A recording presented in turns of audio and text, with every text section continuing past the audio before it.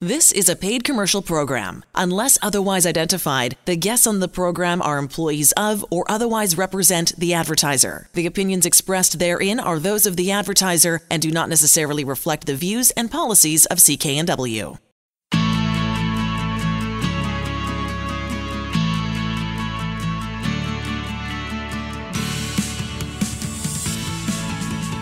Welcome to Dollars and Cents. I'm Elaine Scollin along with Blair Manton from Sands & Associates. They're experts in helping you get out of debt. I love a segment where we talk about things that people can that we can prevent them from doing. Yeah. 5 mistakes. Pitfalls. Yeah, pitfalls, mistakes, all that kind of stuff.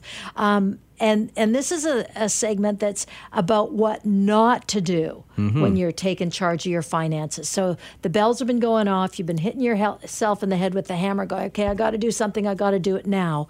This is what you don't do. And often these are the things that you think you should. Right. And somebody will say, oh, yeah, bat. of course you should do that. Oh, that makes sense. Yeah, go for it. We're saying, well, stop, think twice about it, at least hear what we have to say about a lot of years of client experience. These are things that people often say, oh, I wish I hadn't done that, because it complicates things later and doesn't generally solve the problem. Okay, let's talk about a couple of the tactics that we consider that we possibly shouldn't. Yeah, so number one, that's the most heartbreaking thing that I ever see, and I see it less now than I did a few years ago, but still it happens, is when people are facing a debt problem and they've saved RRSPs their whole life, maybe they've got a whole big nest egg set up there in RRSPs, quite often they'll start to cash in those RRSPs to pay their debts. And you say one of the things that we need to do individually is, have a savings, right? Yeah. Save some money, put some money aside, but I mean, it's important to do that into an RRSP for sure, but that's not what you're talking about. No. So what I'm saying is, not the saving money part. That's the great part. But it's saying, oh, my God, I've got these credit card bills. I got this line of credit. Something's happened. I'm not able to pay it off. And often the collection agent or even the bank's financial advisor will say, oh, well, you got all this money sitting in RRSPs, don't you? Oh, yeah, I do. Well, why don't you cash that in to pay us off? And, then that'll make us go away. And they're right, it will make the debt go away, but my God, what the person's done there, it's a double whammy. So first off, what they're not aware of, and often what they're not told, is that they could never be forced to cash in those RRSPs. So even if they had to file for a bankruptcy, the only thing they would have to lose out of those RRSPs is just whatever they've contributed in the last 12 months. And most of the time, if you're in a debt situation, you stop contributing to your RRSPs. So the vast majority of cases, 100% dollar for dollar of RRSPs could be retained even if the person had to file for bankruptcy. But if they don't know that, there's no protection. If you cash in your RRSPs yourself and hand the money over to your creditors, you've just given them access to an asset that they should never have been entitled to. If you think about it like a company pension plan, most people would know you can't suddenly cash in your pension plan to deal with a short-term debt. And why would you want to? Obviously, you want that to live for the rest of your life. Well, RRSPs, you should think about them exactly the same way. Even though you have the option to cash them in, I've never seen a situation where it's the right answer to do so to pay debts. Okay. And where I said there's a double whammy, so the first part of it is you don't have the money there for retirement, and oftentimes it doesn't solve the debt problem anyway because you've still got some issues there. But the second part of that is the income tax hit. Yeah. So a lot of people don't plan on this, that when they cash in the RRSPs, they're not going to get 100% of what they requested. The government or the financial institution is going to hold back some portion for taxes, but it's often not enough. So at the end of that tax year, maybe the person's cashed in their RRSPs, they paid off their debt, they're feeling pretty good, and then suddenly they get hit with a big tax bill from the government because they got to pay tax on the money they pulled in from those RRSPs. Yeah, really important to remember. Yeah, so if any of the listeners, if you're hearing anybody in your personal life that's saying, oh, I'm going to cash in RRSPs to pay this off, not saying don't do it, but don't do it unless you understand fully all the situations, all the protections, and it'd be news to me if there's a good situation where you should be cashing in RRSPs. I just haven't seen it. Now, the next one, it seems again like a natural thing to do. It's not about asking somebody to co-sign the loan. It's about being asked to co-sign the loan. If I'm able to help you in some way, absolutely, I'm going to do that. Whatever you need, and I'm just co-signing, right? Yeah. I mean, how much harm can that cause? But I know that you have a very strong position on this. Yeah, and this comes just from years of having people in my office and, going down the list of debts and saying, yeah, I can help you with X, Y, Z, so on and so forth. I can help you with all of these debts. But then they tell me, oh, well, my mom, my dad, my brother, somebody co-signed on this debt. And what does that mean for the person who co-signed? Well, what it means is when I tell these other people they're not getting paid back, that's the end of the story. They've got no other pockets to dig into. But when I tell the person who you've co-signed the debt with your parents for, well, what they're going to do is go to your parents and say, okay, we want 100% of the debt back right away. The person has breached the terms of the agreement. So almost always the discussion that I have with individuals is, well, the person who co-signed, they never thought they'd have to pay off 100% of the debt. They thought at most it's 50-50. Well, no, it's 100% of the debt. It's joint and several liability. And the second part, too, is they didn't think they'd have to pay anything ever. They just did this, as a matter of trying to help you out, to help you get approved. You intended on making all the payments, but you know what? Life can intervene. Mm-hmm. So if you want to talk about difficult emotional situations, is when you're letting somebody down that you have to deal with for the rest of your life, where you've asked them to co-sign. If you ever have to deal with your other debts, they're going to be left paying off 100% of that debt. So in every experience that I've seen, the person, if they had not gotten that co-signer, it might have forced them to actually take steps earlier to deal with their financial situation, but they would have been better off having done that because it would have only involved them. It wouldn't have involved other family members or friends or people who put their name on the dotted line. Yeah, regardless of the action that they take, whether it's a bankruptcy or consumer proposal, it's not going to include them. Mm-hmm. So again, this is just another great reason why you want to make that appointment, go see somebody at Sands & Associates, any of the staff, to say, okay, this is my situation, what should I do? Yeah, and even if you're thinking about getting a co-signed debt, you can come in and ask us about that as well. We can tell you examples where, okay, be aware if this happens, so on and so forth. Eyes wide open, make whatever decision you want. But sometimes you can be really pushed into there. And sometimes it's at the 11th hour. You're ready to sign off on the financing. And the bank manager says, oh, you know what? We've just got one extra hurdle. We actually need to get a co-signer on this. And you haven't thought about it, but you don't want this to go sideways. So it's the last thing you do is to put the co-signer on. And it's the most important, impactful thing that you did the whole time. Yeah. Okay, let's go into a couple of more things that people shouldn't do, but they're almost given an opportunity to, and it kind of makes sense. So at least I'm doing something. Yeah. That minimum payment thing. Oh, exactly. The minimum payment trap, the minimum payment hamster wheel, whatever you want to call it. But you hit it right in the head there, Elaine. You're doing something. You're paying minimums each month, and you're being rewarded for it because your credit rating is probably great. You go online, free credit score. Oh, my God, it's good. I'm making my minimum payments every month. Never mind that you got $20,000, $30,000, $40,000 of debt, but your credit score looks great because you're not delinquent. And the credit card company's actually suggesting, right? Mm-hmm. If you make this, we'll just continue on. Oh, yeah. So it's not like I'm making up the number that I'm paying. No. That $10 or $15 or whatever it is. Yeah, no, exactly. And it's that absurdly low that some of the major banks, you might be paying $200 on your minimum, but $10 of that is what's actually reducing the principal. The rest is interest, charges, things like that. So the numbers get scary really quickly. If it was 18% interest, which is pretty standard, even if it was a debt of $1,000, you can be looking at a 10-year calendar to pay that off just at the minimums. And you can imagine how many times you would have paid the debt over, probably 4 or 5 times over, you would pay that $1,000 over a 10-year period. It's just not right that they state that on there. I know they've taken measures to explain that if you pay this, it'll take you this period of time to pay it off. I get that, and kudos to them for doing that. But they should actually just, it's just not right. Yeah. Well, what'll be interesting, and let's all stay tuned, is what Quebec's doing. So we talked about that a few months ago there. I remember, yeah. Quebec is saying, well, the minimum payment has to be 5% of the statement balance. Right. So that's a lot more than $10. So 5%, that turns credit cards into a 20-month payment plan. I'm okay with that, a 20-month payment plan for credit cards. I'm not okay with a 20-year or a 200-year. Right. So I think it'll be fascinating as that gets implemented in Quebec and see how things change or not. Do you remember the date that was being implemented? And then there's a period of time that we have to wait and see how it all folds out. Yeah, it was early August was when it came into effect here. Okay, so this time next year we'll be able to talk a little bit further about it and see what kind of impact it did have, right? Yeah.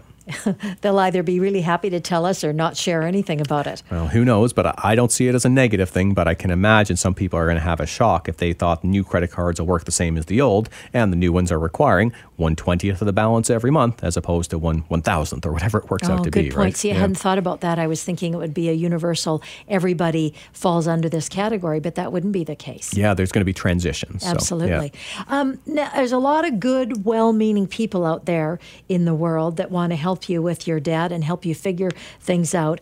And then there's some people who are, sort of ready to take advantage of you. Yeah.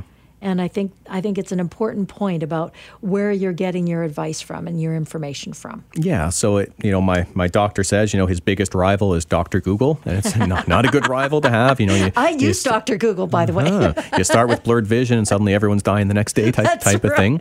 A lot of the same can happen with your debt. So you really got to be careful. You can go down rabbit holes online, message boards, things, and you'll find some truth, but a whole lot of obfuscation there. But also, even if you're sitting across from a professional, you really need to make sure it's the right professional to help you and they don't have a conflict of interest. If you're dealing with a credit counselor that's funded by the banks, which not-for-profit credit counselors are funded by the banks, their objectives are completely different than yours. Their objective is to get 100% of the debt back and they can't reduce the amounts that you owe. When you sit down with a trustee, my objective as an officer of the court is to explain the rules to you, make sure you stay within those rules, but I've got no beholdenness to anybody to try to get you to pay back more or less or whatever. I want to work out something that's fair and reasonable as an impartial, unbiased professional. So if you're dealing with a trustee, you've got that protection, that code of ethics, all that expertise. If you're dealing with a credit counselor or a bank employee or even a collection agent, sometimes collection agents will play good cop, bad cop and really try to give you the impression they're helping you out, whereas usually they're giving you counseling that makes them way better off at your expense. You're not doing the right thing for you or for your overall situation.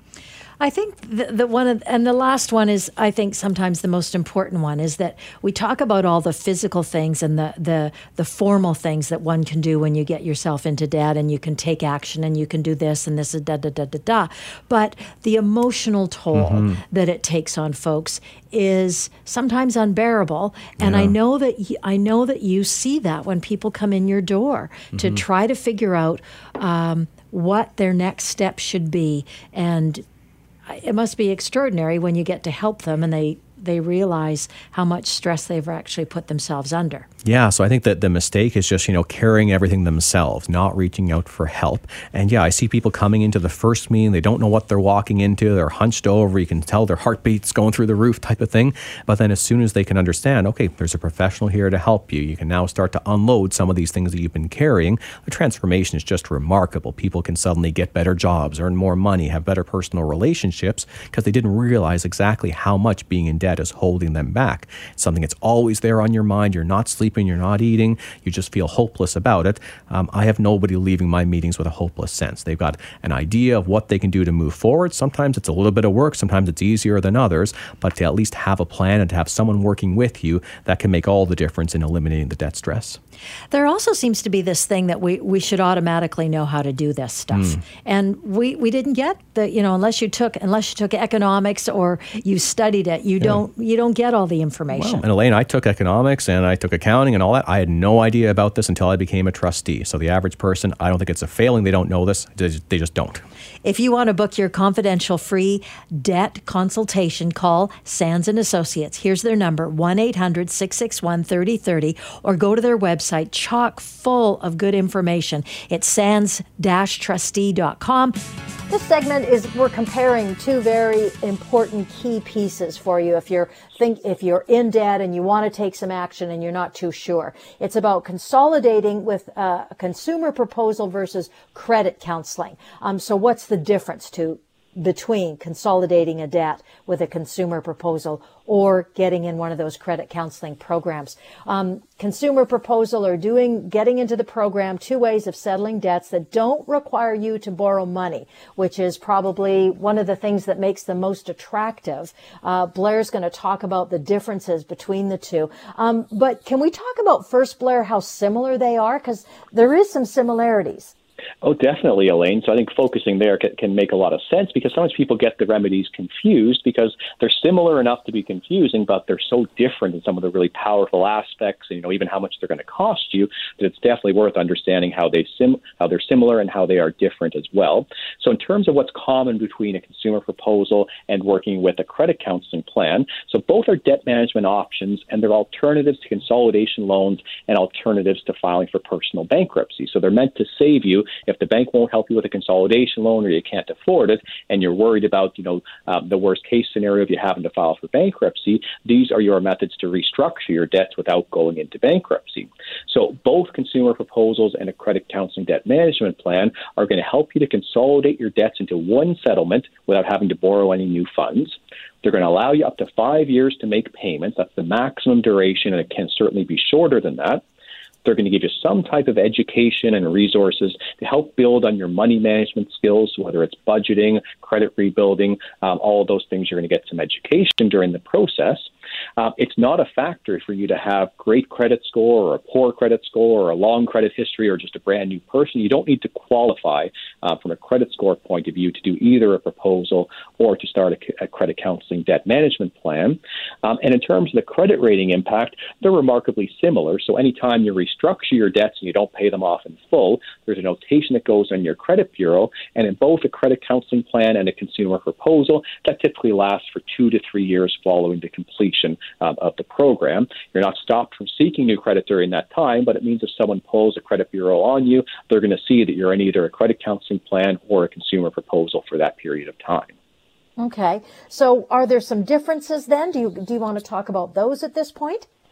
Yeah, I think that's really important. So in terms of what's a huge difference between credit counseling and consumer proposal is in a credit counseling plan, when you're working with a credit counselor, it's not administered by a trustee. And anyone that listens to our show, they know for sure a trustee is empowered by the federal government. We can help to reduce debt. We can force creditors to accept the lower amount than what they might like if the other creditors want that settlement. So we've got a lot of extra powers. If you're doing a credit counseling plan, you are paying back 100% of the debts that the plan can include. And so it can't include all of your debts. It can't include government debts like a trustee can help with. But in a credit counseling plan, you're going to pay back 100% of the debt, but you're generally going to save on the interest. So if you owed $20,000, for example, you're going to pay back $20,000, but there won't be any extra interest or fees charged upon that. That contrasts significantly with a consumer proposal, where it's a question of how much can you afford to pay back. So in most cases, people are offering 30 to 50% of the total amount. So in the $20,000 example, you might be offering back $6,000 or $10,000, for example, and that's in full and final settlement of your entire indebtedness.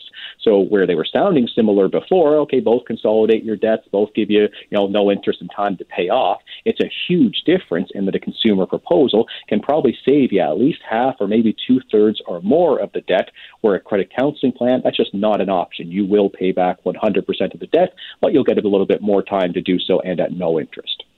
So if your interest has already been peaked in terms of your situation, give Sands & Associates a call. It's very easy to do. I'm going to give you the 1-800 number, 1-800-661-3030, and set up that first call and see if they can give you a hand, or at least even trying to figure out your situation and the best step to take next.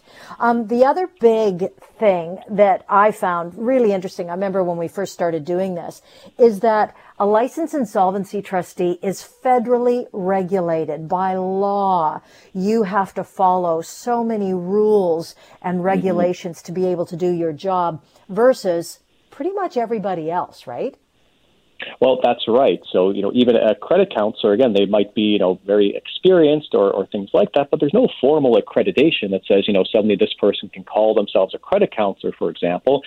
Federal law says you can only call yourself a licensed insolvency trustee if you've been granted that license by the government. Otherwise, it's an indictable offense. It's a very serious thing, and you're not going to go around saying you're a trustee when you're not. And that's the reason for that is, again, just the power that a trustee has to essentially bind creditors to a settlement, to give people access to federal law, where everything that a credit counselor does, it's based on an informal agreement with individual creditors. So in a credit counseling settlement, as we said, you're going to pay back 100% of the debt. The credit counselor is going to try to negotiate the interest freeze with all of your creditors, but there might be some creditors that just opt out. They say, well, no, we're not agreeing to an interest freeze. No, we're not going to agree to back off and not sue this person. By what authority can you force me to accept no interest for the next 5 years? And the credit counselor says, well, I've got no authority. I'm just trying to, do best efforts to get a good deal here. So there are cases where people are in credit counseling plans and they're still being sued, and they're still being collected against. There are certain creditors, government being one, for income taxes and for student loans. They will never work with a credit counseling plan. So if that's part of your situation, you're not going to be well served by only sorting out the debts that can be included in a credit counseling plan versus having to deal with some on your own. There's a huge difference with that with a consumer proposal. So because it's a formal remedy, it's supervised by a trustee, it's based on federal law. First off, we can bind creditors to the settlement. And what I mean by that is we don't need everybody to agree. So for a consumer proposal to succeed, all we need is 50% by dollar value of the people who are owed money to say yes. And we get that in about 95 to 99% of the cases when we file a consumer proposal. So the example I gave earlier of someone who owes $20,000, as soon as we have $10,001 of that person's debt that say, yes, we will accept a consumer proposal for 30 cents on the dollar, the balance of that debt, the other $9,990 or $99, they are forced to accept that same 30 cents on the dollar. Even if it's the government, they can't opt out. They can't take any action against you. So it's something that all you need is a majority in value that wants to work with you, and you have a consumer proposal that's going to work with all of your debts, including the government debt. So that's just hugely powerful. So it's the ability to get all the creditors on side, and then again, that ability to reduce the debt to what you can afford. So not 100 cents on the dollar, probably closer, 20 to 40 cents, 30 to 50, something like that. And the reason why a trustee can do that is a trustee shows a comparison to each of the creditors that says, as a federal officer, I've reviewed the entire situation, and if this person were to file for bankruptcy, you creditor are going to get back 5 or 10 cents on the dollar maximum, and that's the person's option. They could file for bankruptcy, and there's nothing the creditor can do about it. Here's the win-win. Here's the win to you creditors. They're going to offer you back 20 or 30 cents on the dollar, and the win to the individual is they don't have to file for bankruptcy. So a trustee can present those scenarios, work with the creditors to get them on side, and almost always a proposal gets approved. I think one of the other big things is, and I'm sure somebody's asking themselves this question, okay, I get it, that it's a bonus to go with a licensed insolvency trustee to deal with my debts and to deal with the people who are wanting my money or whatever. One of the big differences, though, is how do they get paid? How does a licensed insolvency trustee get paid? And how does a debt counseling program get paid? Because there's got to be a difference between those two. Oh, there definitely is, Elaine. So starting with a credit counseling plan, for example, so you're paying back 100% of the debt, and then sometimes there's a small administration fee or education fee that might be tacked on to that. Sometimes it's $25 or $50 a month. It's usually not significant, and some people find, okay, there's good value for that. But where the credit counselor really makes their funds is they get a commission from all the creditors who are getting their money paid back. They often pay roughly 22% of a commission back to the credit counseling firm to, thank them for helping them not have to get a collector involved and for getting them all their money back. So you need to realize when you're dealing with a credit counselor, they're actually getting the bulk of their money from the creditors, from the people that are essentially at odds with you. And it's kind of tough to wear that many hats where you're working on behalf of the creditors getting paid by them, but trying to also do the best for the individual in front of you. Because if the credit counselor knows, hey, this person would be better served by a consumer proposal than a debt management plan, I'd like to hope they would refer that person to a consumer proposal. But they would make no money at that point. So the motivation can be at odds there to what's better for the client. When you're dealing with a trustee with a consumer proposal, you pay nothing above and beyond what you can afford to repay on the debt. So again, if it was a $20,000 debt and you're offering $6,000 back as a settlement at roughly 30%, and you'd pay that at $100 a month over 60 months or $150 over 40 months, whatever works, that's all that you pay. The costs of administration are all set by the federal government, and they're deducted from your payments before the creditors get their share. So of the $6,000 that you're paying in, creditors will get the lion's share of that, close to 80% or so. The balance goes for government fees, trustee fees, counseling, and so on and so forth. But to you, the individual, you will never get a bill from a trustee. You'll never get a bill for a consultation, for a call if you have a question, if we have to help stop a wage seizure or a garnishment. Everything is included in the cost you pay with the proposal. And if I can just make one more point on fees, it's nothing that you ever need to pay up front. So if you're doing a proposal at $100 or $150 a month, you just start making that payment after the trustee has put the proposal together, spent a bunch of time with you. You never have to pay an invoice upfront or any large upfront fees. You just start making your proposal payments once you file the documents. Cool. Now we've got about a minute and a half left in this segment, Blair. Can we talk about the things or the considerations you suggest people keep in mind when they're weighing their options at looking at both of these? Because it's a really terrific list for folks to really think about before they make that decision. Yeah, I think it's good to finish here, Elaine. Is, first off, the big question, what can you afford? Can you afford to repay 100% of your debt? If the interest was stopped, is that the solution that you need? Okay, if so, credit counseling might be an appealing option. Most of the people that I deal with, they're in my office because they can't afford to repay 100% of the debt, even if the interest was stopped. Or if they could afford to repay 100%, it's that significant hardship to themselves and to their family. So if you can afford to repay 100%, okay, maybe that's a reason to consider a credit counseling plan. But if you can more afford to pay 30 to 50, 20 to 40%, something in that range, a consumer proposal is definitely an option worth exploring every time. And if it's the case there's any government debt at all involved or any legal actions taken against you, if wages are being seized or you're being threatened to be garnished, that's when you absolutely need the protection of a consumer proposal administered through a licensed insolvency trustee. And it might just take an hour to figure this out, to get started, to become debt-free. Can you imagine just an hour? And very easy to do. Connecting with the professionals at Sands & Associates, you can book your free non-judgmental consultation. I'll give you the phone number one more time. It's 1-800-661-3030. Or check out the website, sands-trustee.com. You're listening to Dollars and Cents with Blair Manton from Sands & Associates, helping you get out of debt. So we're doing one of these comparison pieces, the pros and cons of filing bankruptcy over choosing a credit counseling repayment plan. There's a bunch of them, and we're going to go through them. Credit counseling plans and personal bankruptcy, pretty common debt management options that folks consider if you're in a situation and you're looking for a good solution. The good news about this segment is Blair's going to explain the differences between the two solutions. So can we start, Blair, just talking, sort of give a bit of a brief overview of what a credit counseling repayment plan looks like and what a personal bankruptcy filing looks like?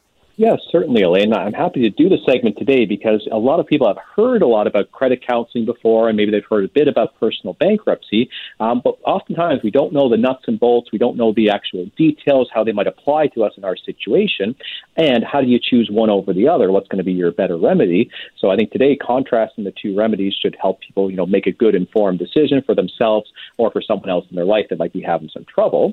So there's a lot of different types of credit counseling programs, but most of them end up doing the same eventual output, which is they consolidate all of your eligible debts, so hopefully all of your debts, but we'll talk about that a little bit later, into one informal settlement plan.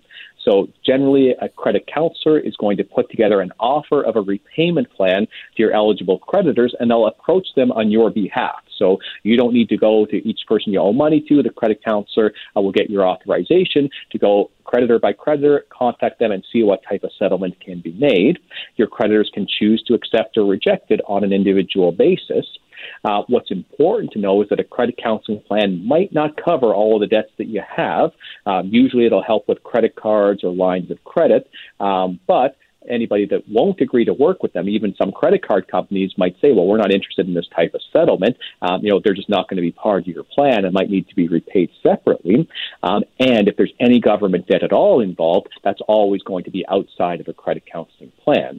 But assuming all of your debt is something that can be eligible to be helped with a credit counselor, what they're going to do is work out for you a repayment plan over a period of a maximum of 5 years that will require you to pay back 100% of your debt, but it's going to stop all of the interest, stop the finance charges, and then on an agreement basis, stop the creditors from contacting you or threatening you to take you to court or seize your wages or things like that. So it gives you the means, if you're able to pay back all of your debt in full, 100% of what's outstanding, a credit counseling plan will give you about 5 years to make all those payments. You don't have to restructure the debts in any other way. So that's how credit counseling typically works.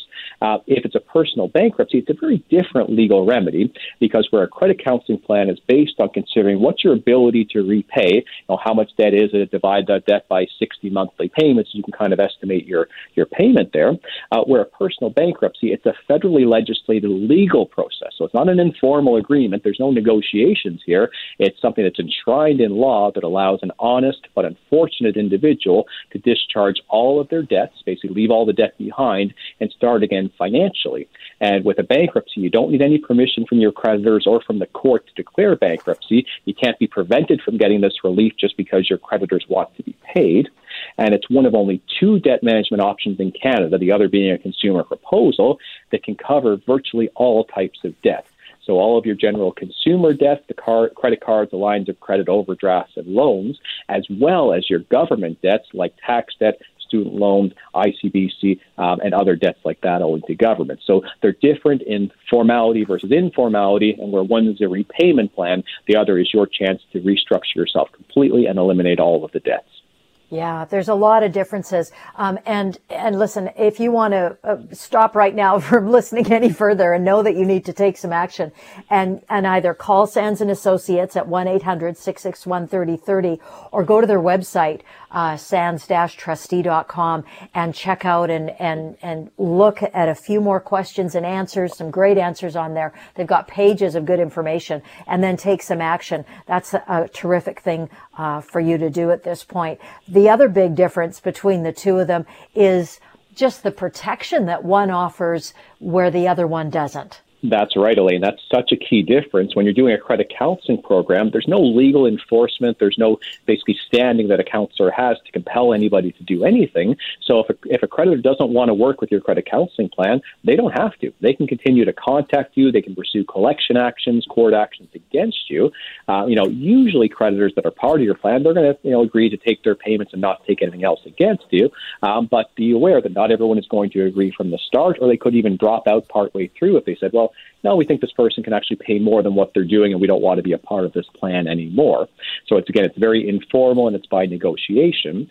With a personal bankruptcy, it's by law. The day that you file a personal bankruptcy, all contact from your creditors has to cease upon filing without negotiation. If I hear that one of my clients is getting calls days after bankruptcy, that's the first call I make in my day, and I keep calling until everyone understands federal law is at play here. It's not me being a bad guy, a good guy, or you being nice or not. This is what you must do.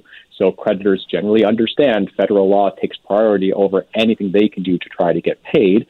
So that's what's called a stay of proceedings, and that gives you the breathing room, right? A lot of people, they just feel so beaten down by owing debt, by getting collection calls, more than 10 times a day in some cases.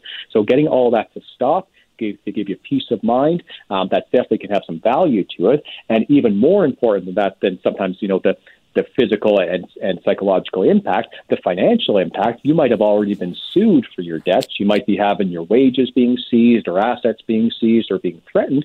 As soon as you file for bankruptcy, all of that comes to a grinding halt. If you're being taken to court for payment, that stops essentially the next appearance when you say, I've sought relief under the Bankruptcy Act, and everything comes to a hold. That's such a good thing to mention too. I just feel like a licensed insolvency trustee really has your back against your debtors, against your just that awfulness that you feel, the stress of being in this situation. Somebody like Blair and his team are going to be working with you and for you in the broadest sense of the word. They're actually protecting you from all kinds of things and helping you get on that good path to being debt free. I also love the rule of 60 that we're supposed to talk about at this point when it comes to costs and fees, etc. And it's such a good rule for people to take a look at their stuff with. Yeah, so the rule of 60 is when you're trying to estimate if I could do a credit counseling plan, if I've got enough debt trouble that wouldn't be viable for me, just take your unsecured debt, so take your credit cards, lines of credit, income taxes, whatever it might be, or sorry, not income taxes, credit cards, lines of credit, things along those lines, divide it by 60 and then say, is that a payment I could afford? Because that's essentially what your credit counseling payment is going to be. So if it was $30,000 of debt, divide that by 60, well, it's a $500 a month, give or take. That's what you're going to be looking at to deal with your debts in a credit counseling plan. A bankruptcy is completely different in terms of how your payments are calculated. So where credit counseling is based on you paying back a certain amount of debt at 100% repayment, a personal bankruptcy, it's essentially divorced from the amount of the debt. So it could be a $10,000, $100,000, or $1 million worth of debt. What you have to pay in a bankruptcy is all driven by your income, and the government sends out each year what are the low-income guidelines that determine essentially which scenario someone would fall into if they were to file for bankruptcy. And in 2021, it's roughly around $2,400 of take-home income per month as a single person. If someone is earning less than that, regardless of the amount of their debt, if they're in bankruptcy, it's going to be over in 9 months. So again, compare that to a 5-year repayment plan and credit counseling. The bankruptcy is over in 9 months, and what they pay, regardless of the amount of the debt, is $200 for each of those 9 months, for a total of $1,800, and that's all they would have to pay as part of the bankruptcy proceeding. The thing I want to throw in here, and I know this is right at the end of the information for this segment, Blair, is that if somebody's listening and going, okay, well, credit counseling's not going to work for me, and bankruptcy, I don't think I need to do that. Also, the licensed insolvency trustee is the only one that can walk you through a consumer proposal as another third option for you if you're really wanting to take some action here and aren't comfortable with the other two. Yeah, that's exactly right, Elaine. So anytime you sit down with a trustee, we're going to evaluate the personal bankruptcy. We're also going to help you understand how a consumer proposal might work. And if you're not sure what a consumer proposal is, just keep listening to our show. We talk about it very regularly. It's a very powerful debt option. I'll also throw in the fact that you can check it out on their website, sands-trustee.com. And if you're wanting to take some action, book that appointment. You can do that online, or you can give them a call at 1-800-661-3030 for that first consultation. You're listening to Dollars and Cents with Blair Manton from Sands & Associates, helping you get out of debt. So government debt, man, that can be a whole bunch of different things, but that's got to be the number one concern, whether you're a business owner or it's just your personal debt and you haven't paid income taxes or student loans or you're behind on those things. This is such a great segment because Blair's going to break down ways that you can manage your government debts and even stop somebody from garnishing your wages, which, boy, oh boy, these days, any day, but especially these days, would be really, really challenging to have to deal with. So let's talk about some of the different types of government debt first that you come across, Blair, when you've got people in your office and they're talking about their situation. Yeah, for sure. So, you said it well, Elaine, that a lot of people are very scared when they owe the government money. It becomes, forefront of their mind because the government's the most powerful creditor that's out there. They don't need to take you to court before they can take really significant actions that can impact you. So if people get behind on payments to the government, they get very scared, very anxious, wondering, when the next shoe is going to drop, what's going to happen to them next. And there's a number of ways these types of debts can arise. So what we typically see is a few broad categories. So first off, a big one of tax debt, and that can include a bunch of things. Sometimes it's personal income taxes, so maybe the person was self-employed or pulled out some RRSPs and, just didn't pay enough tax back. And then when they file their taxes, they get an assessment that says, oh, well, now you owe this amount of money that wasn't paid during the year. GST debt from a business is something that we see a lot of as well. Even if you haven't registered for GST, if you've tripped over the $30,000 revenue category, and definitely get your own advice on this, you could be assessed a GST debt, even if you've never collected it. Most often people have been collecting GST, but then there's been a tough time in the business, and they've had to use those funds for operations rather than remit them to the government. Sometimes there are payroll remittances, so source deductions should have been withheld from employees. They weren't remitted to the government, and that becomes a debt. Sometimes things like student loans, whether it's national or provincial student loans. It could be an overpayment of benefits. So definitely relevant right now is CERB. So we're hearing from a lot of people the Canada Emergency Response Benefit. They were perhaps overpaid or not eligible, and now they're starting to get some notices. Well, hey, we're assessing you. This needs to be paid back. ICBC debt, obviously near and dear to us in BC, our public insurer. That can be a type of government debt that can be very difficult to deal with outside of seeing a trustee. And then finally, MSP premiums. So even though medical services plan haven't had to pay premiums for quite some time now, or the last couple of years, if there's a previous debt, that still is due and payable and can come back to haunt you here. Wow, that's a lot to consider. And it really, most of these touch everybody except for maybe a student loan, but something to consider, some really important pieces of government debt that you need to pay attention to. So what happens then if you end up in a situation where you can't keep up the repayment obligations on these types of debts? Well, the government's got a number of things they can do, and sometimes they'll employ a few of these tactics or just one. But first off, interest and penalties. So even what seems like a manageable balance to CRA, that can grow over time with interest that compounds daily and penalties, especially if you're late on filing or things like that. What CRA can do, in addition to interest and penalties, is freeze your bank account. And if you want to talk about getting your attention, well, suddenly when you go to pay your rent or pay an online bill and you find you can't access your funds, the funds are still there, but you won't be able to use them if CRA has frozen the account. CRA often does that as kind of a shot across the bow, saying, you need to file these tax returns. We're going to unfreeze your account once it shows that you've done these. But sometimes they will also seize the balance of that account if it's a case the debt is so significant, and that can happen with no warning to you and can be, absolutely shocking and can really derail your financial plan. In addition to just seizing bank accounts, CRA can seize assets. So where this most commonly happens is they can place a charge or a lien on your residence or on some other property that you might have. And then once that lien is registered, it's like you've got another mortgage there. So if you sell your house, your mortgage holder gets paid out, and then CRA, to the value of their lien, also gets paid out before you see any money. And the last thing that they do, and again, talk about being dramatic, is they can garnish your wages. So generally, CRA can take 30 to 50% of your wages in the province of BC. I've seen them go as high as 100%, even on pension amounts, if a person is, extremely non-compliant and they really want, to teach them a lesson, so to speak. But you can imagine having your income cut off at the source. That could just be debilitating right away. So we're going to talk about the next best step to take. But first, I just want to throw in, if you want to take some action now, give Sands & Associates, you can do it two ways. Either give them a call, 1-800-661-3030, of course, depending on when you're listening to this.